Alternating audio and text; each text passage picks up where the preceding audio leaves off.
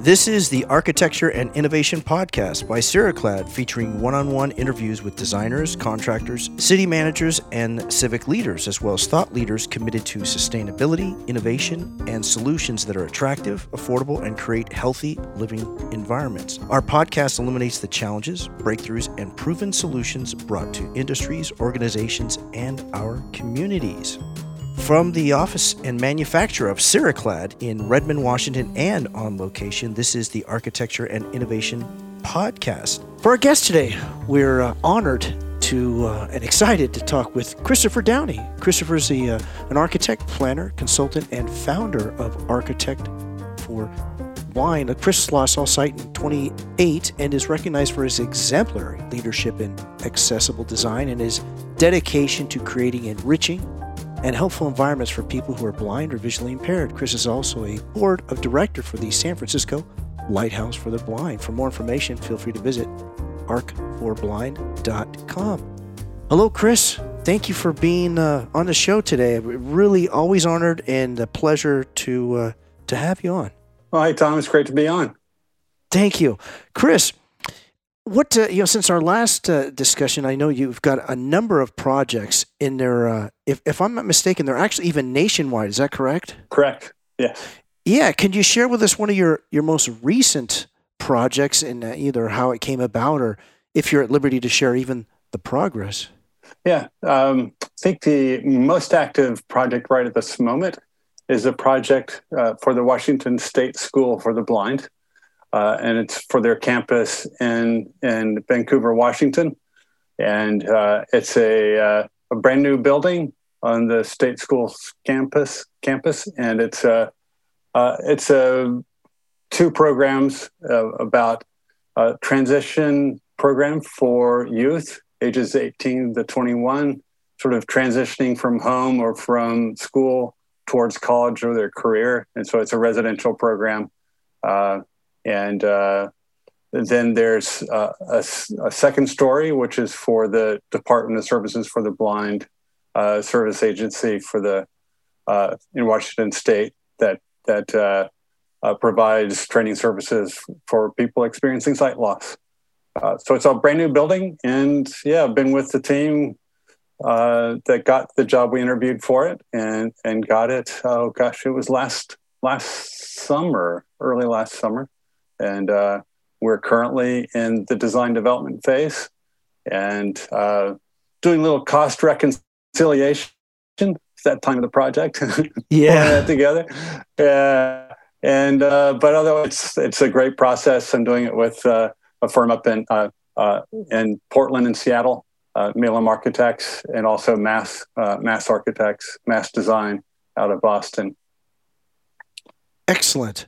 Now, Chris, there's so many. We've talked before on the projects that you've done, and that there's some sensibilities that you pick up that, say, I don't know, you say just a traditional architect is just not as aware of that you are. Can you explain a bit to your audience today how you view architecture and how it actually changes for the better the entire project? Yeah. So, obviously being blind, I no longer see buildings or see the space. I had to learn new non-visual ways to navigate and to sort of do my thing.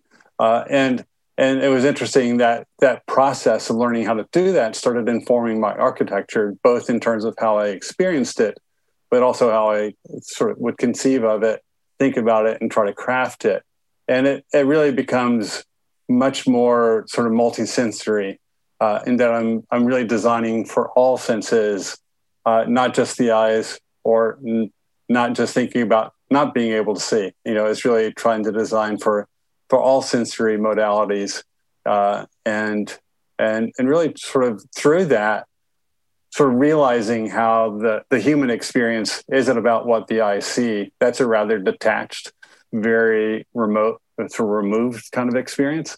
Whereas the whole body, all the different sensory modalities come into play, and by designing for all of that, really gives a much richer much more robust experience or immersive experience for everyone that uses it. I like you said multi-sensory. Can you kind of dive in a little bit to that, what that means to you and your experience? Yeah, it's really interesting. I've the sensory experience, the common sort of sensory experience, environmental sensory experiences, is considered to be 80% visual, and then the other senses make up the other 20% of that. And so obviously, since losing sight, that other 20%, all that other stuff becomes a lot more significant. And also lost all sense of smell. So then I really deal so much with sense of touch and acoustics within the space, wherever I am and whatever I'm designing, but very much aware of the benefit of both smell and olfactory experiences within space and how that can benefit the experience qualitatively, but also in recognizing where you are, interpreting where you are, and all that contributes with like the sound and with the sense of touch, and really sort of expanding that sense of touch. It's not just what you feel with your fingertips; it's what you feel through the soles of your shoes, through your feet. And I like to talk about like being expanded, thinking about like how you're barefoot on a beach and just the incredible sense of things that you have underneath your feet. And we don't really think about the sense of touch through our feet, but if you're blind, you become much more aware of these things. And it's really something that you can use to navigate, to understand where you are. But all those things sort of create sort of these different, much richer, much more immersive environmental experience that's there for everyone to benefit from and enjoy. Acoustics. Share with us a bit the acoustics and how attuned you are and how attuned actually we all are to the acoustics. Yeah. Well, being blind, the acoustics really become sort of the like sight. It's a sense that can give you some impression of what's beyond, sort of beyond your touch. So it's a way I really leverage acoustics to explore space to the greatest extent I can. So by tapping my cane on the ground or making a sound, I'm listening to how the sound goes out into space, hits surfaces, bounces back, and then I can hear it. And so I'm not listening to the tap right off the cane tip. It's about how it's interacting in the space. So through that you can sometimes, not always, but you can often sort of pick up the proportions, the general layout of the space, and things like that. So it's a very different understanding of acoustics, of working with acoustics, really trying to understand the space around. But it also obviously has a qualitative experience towards architecture, sort of the quality, how it can really support the experience as an architect that you're trying to curate for that space, for that moment, and within the building or the environment you're working with. Yeah, what's fascinating is all of this, of course, but soles of the feet, I've never would have thought. The soles, other than the beach and the field, the soles of the feet feeling whatever it is you feel. Can you go into that a bit too? Yeah, it's funny. I found there were some shoes that I stopped wearing because they had too much cushion, and I was losing sort of the haptic feedback through the soles of my shoes. So you choose my shoes wisely now in terms of wanting to have good contact with the ground. But no, it was kind of interesting when I first lost my sight. My feet. I'm a tall guy with big feet, size 13 shoe, and nice. And as I was walking around, I was so hyper aware of everything under my feet, and it was in my mind. It was it's the dangers of having a creative mind. I was thinking to myself, what are those things in Star Wars that would walk around those big. They're sort of modeled after the container cranes in the Port of Oakland and things. These. Oh, big, yes, exactly. Yeah. They had these big feet, and they would like crush other things on the ground and stuff. And that's what my feet felt like for those foot appendages on those things in Star Wars.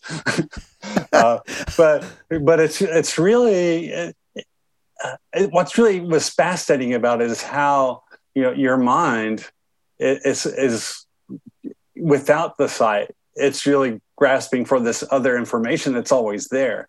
But your eyes like tick the box. It's like, okay, I'm good, I got it. And so there was this other way of experiencing things that it can be really helpful and help you get to recognize where you are, and sometimes anticipates what's going on. But it's really sort of expanding. It's not just what you feel through your shoes. It's feeling wind on your face, the sun on your neck. Especially in my case, since I have no hair, I can feel the sun on my neck or a cheek, and use that to sort of orient within space, and that just being really sort of aware of it and thinking about multisensory through that experience. Initially I was consciously sort of cycling through the different modalities and being consciously aware of the touch, what's underfoot, what I'm hearing, what I might be hearing in terms of people walking around me, or what I'm hearing of the space. And, initially it was very intentional of sort of focusing in on those different things. And then over time it becomes much more sort of immediate and subconscious, just as you would with sight. You're not processing all that consciously. It just kind of happens and your brain deals with it.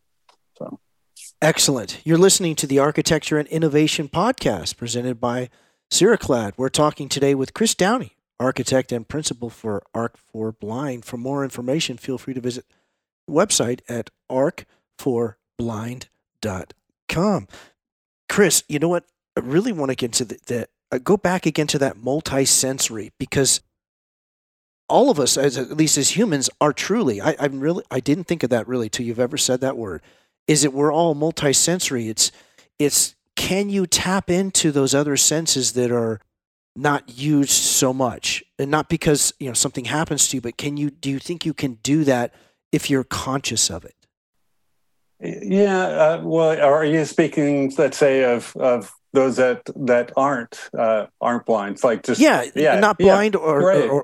or you lost your hearing, or your limbs, whatever it is. Let's say even your feet. Mm-hmm. Other facets seem to develop, but can you develop them? Definitely. I think it's always there. Okay. It is just a matter of focus, but there's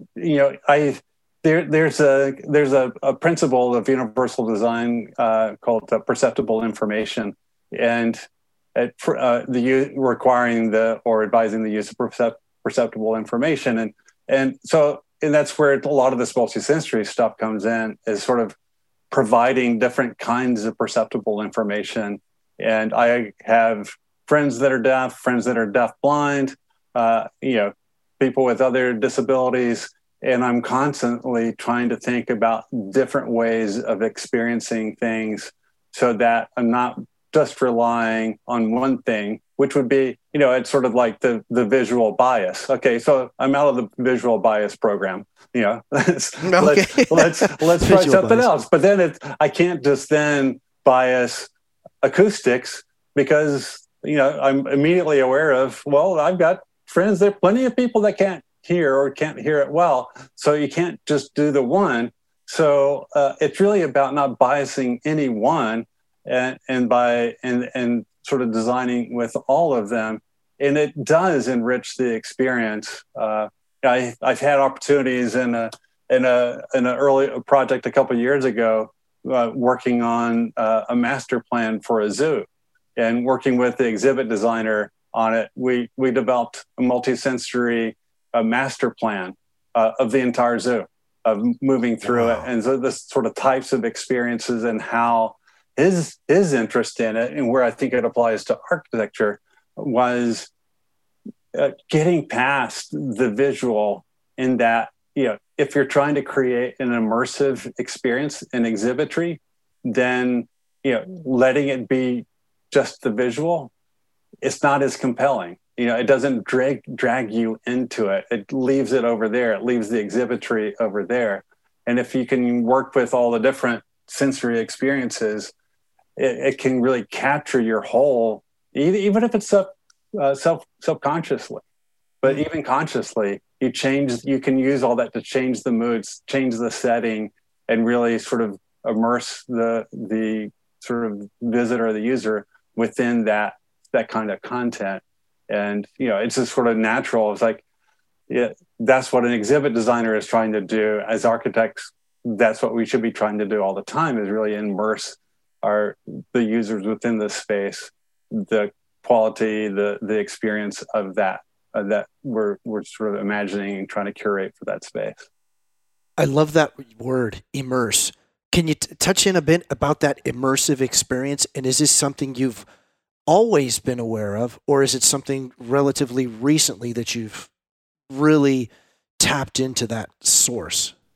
Yeah, it's been more recent for me, but by recent, I'd say the last, maybe it's really with this exhibit designer that I've been having these conversations with and doing projects with for probably, 7 or 8 years now. Maybe 6 years. And it's a more common conversation in exhibit design, but it's not that different than, let's say, augmented reality or, the things that we're trying to do in technologies and a more immersive experiences through technologies. So there's a lot of discussion about that and how to sort of bring sort of a more, just kind of lose yourself in that environment. And I think that's such a great lesson for architects, which haven't really been focusing in so much on that as a way to really sort of think about dwelling in the space, really being in it, not just glancing at it and having this really passive glance relationship with the space that you're in. Yeah, this question may be, I don't think it's controversial. That's not the right word, but it's definitely probably some people would think it's profound, maybe silly too. But Yeah.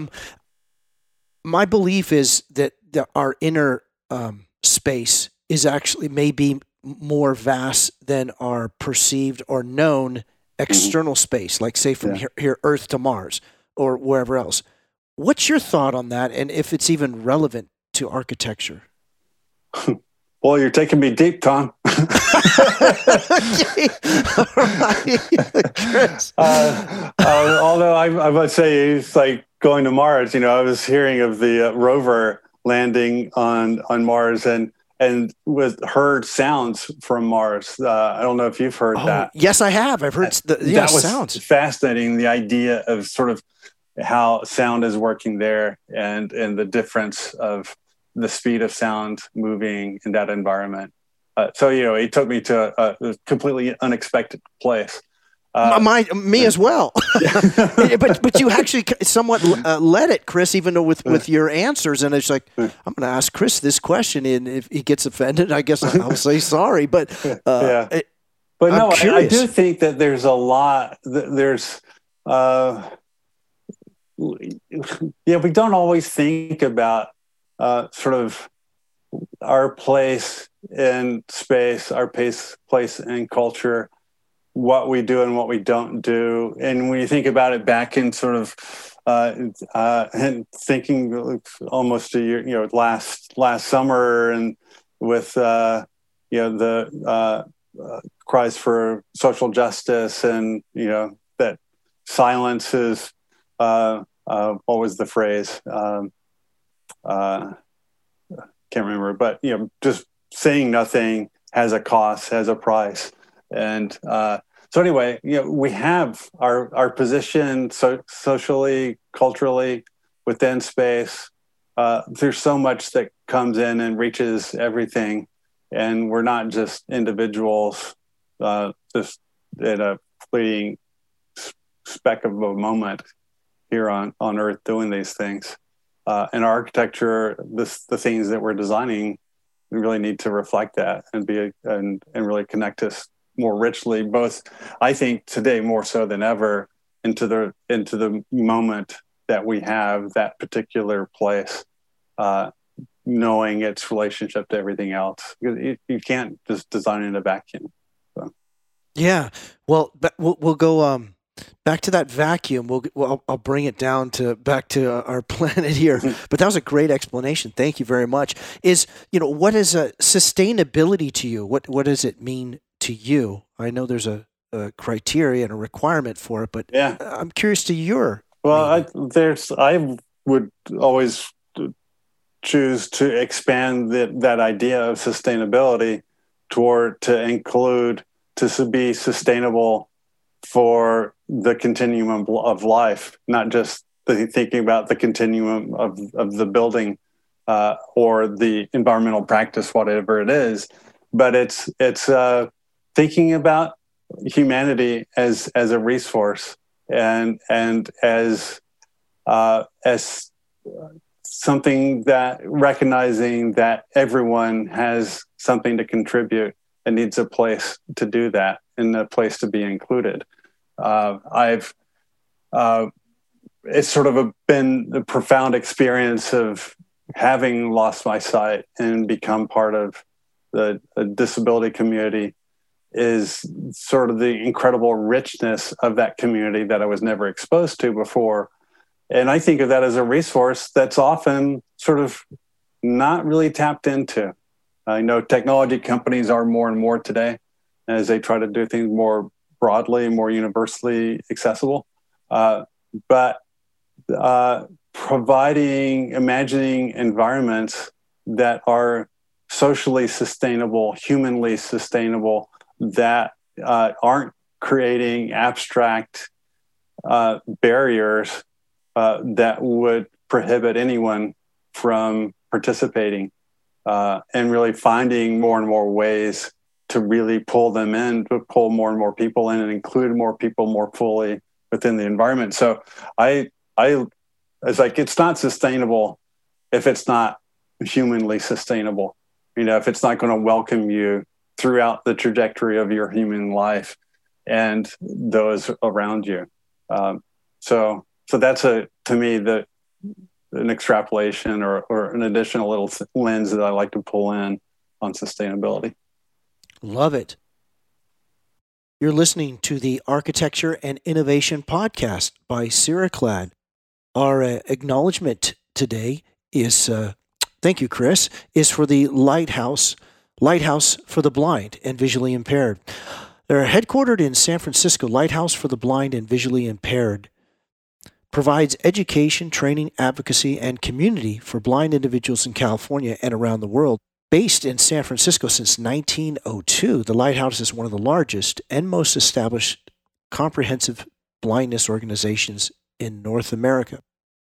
For more information, you can go to lighthouse-sf.org. Again, that's lighthouse-sf.org. We're talking today with Chris Downey, architect and principal for Arc4Blind. You can find them at arc4blind.com. Chris, I like what you said here. Actually, I like everything you said, truly. Is humanity as a resource. Can you share with your audience a little bit more than humanity as a resource? Yeah, I'll try. Yeah, go for it. It's really profound. There's such a wealth of knowledge, of ingenuity, of experience levels of intellect. Sometimes it's not obvious, that's maybe hidden within us, hidden within that stranger down the hall or across from you. And throughout our cities or throughout the campus or the workplace. And I think every institution, every kind of sort of cultural event, you want to make the most of what everybody has to offer and can bring to the table. And so it's sort of really,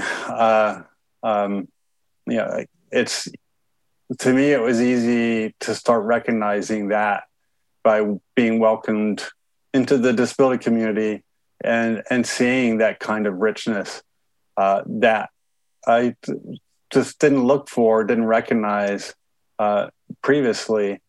That was really quite astounding. And if you really think about it, we tend to look at people with disabilities with all the things that they can't do because of their disability. In my case, because I can't see, all those things that you assume has to be done with sight. If it's someone who can't walk, what you can't do because you can't walk, and you just go down all the lists, you're seeing the deficit. But through that deficit and getting past the deficit, because you can't live in a deficit, you live by getting past that deficit. And to do that, it's all about creativity. It's about solving problems.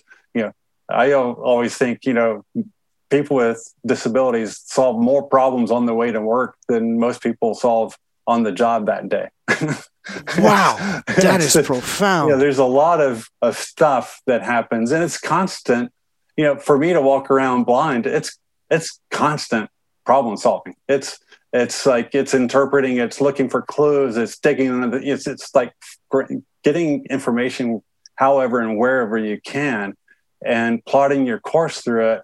And it's almost like with each touch of the cane, it's like you build another hypothesis about the next move, and then or you get lost or there's something went wrong, and you got to sort your way through it. And how do you do that?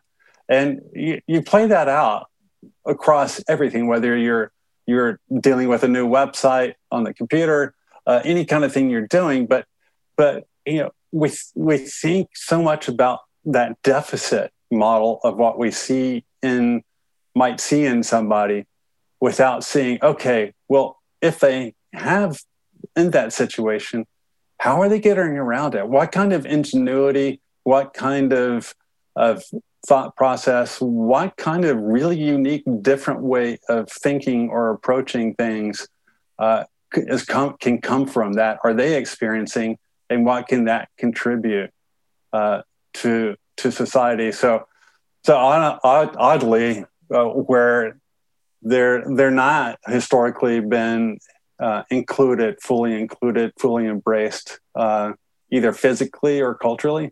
There's such a deep richness of a possibility, I think, of untapped reservoir of possibilities and strengths.